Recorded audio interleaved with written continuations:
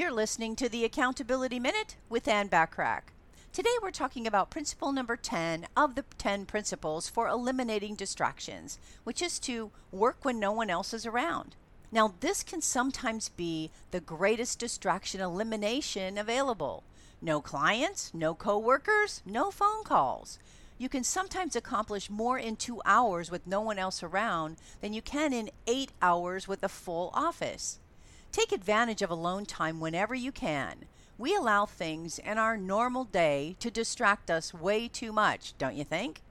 Generally speaking, it's easier to become distracted when you're self-employed because it removes the accountability factor. When you don't have a manager looking over your shoulder, it's tempting to mess around with a bunch of different distractions. Remind yourself that those little distractions offer little return, if any at all, for the time that you've invested. Instead, stick to the productive tasks that build your success.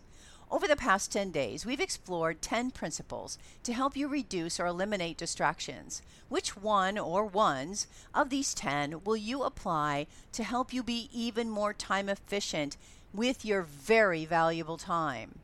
To help with creating your ideal business and your ideal life and be more time efficient, reach out to me today and schedule your complimentary consultation. And remember to subscribe to my Business Success Tips and Resources blog by going to accountabilitycoach.com/blog.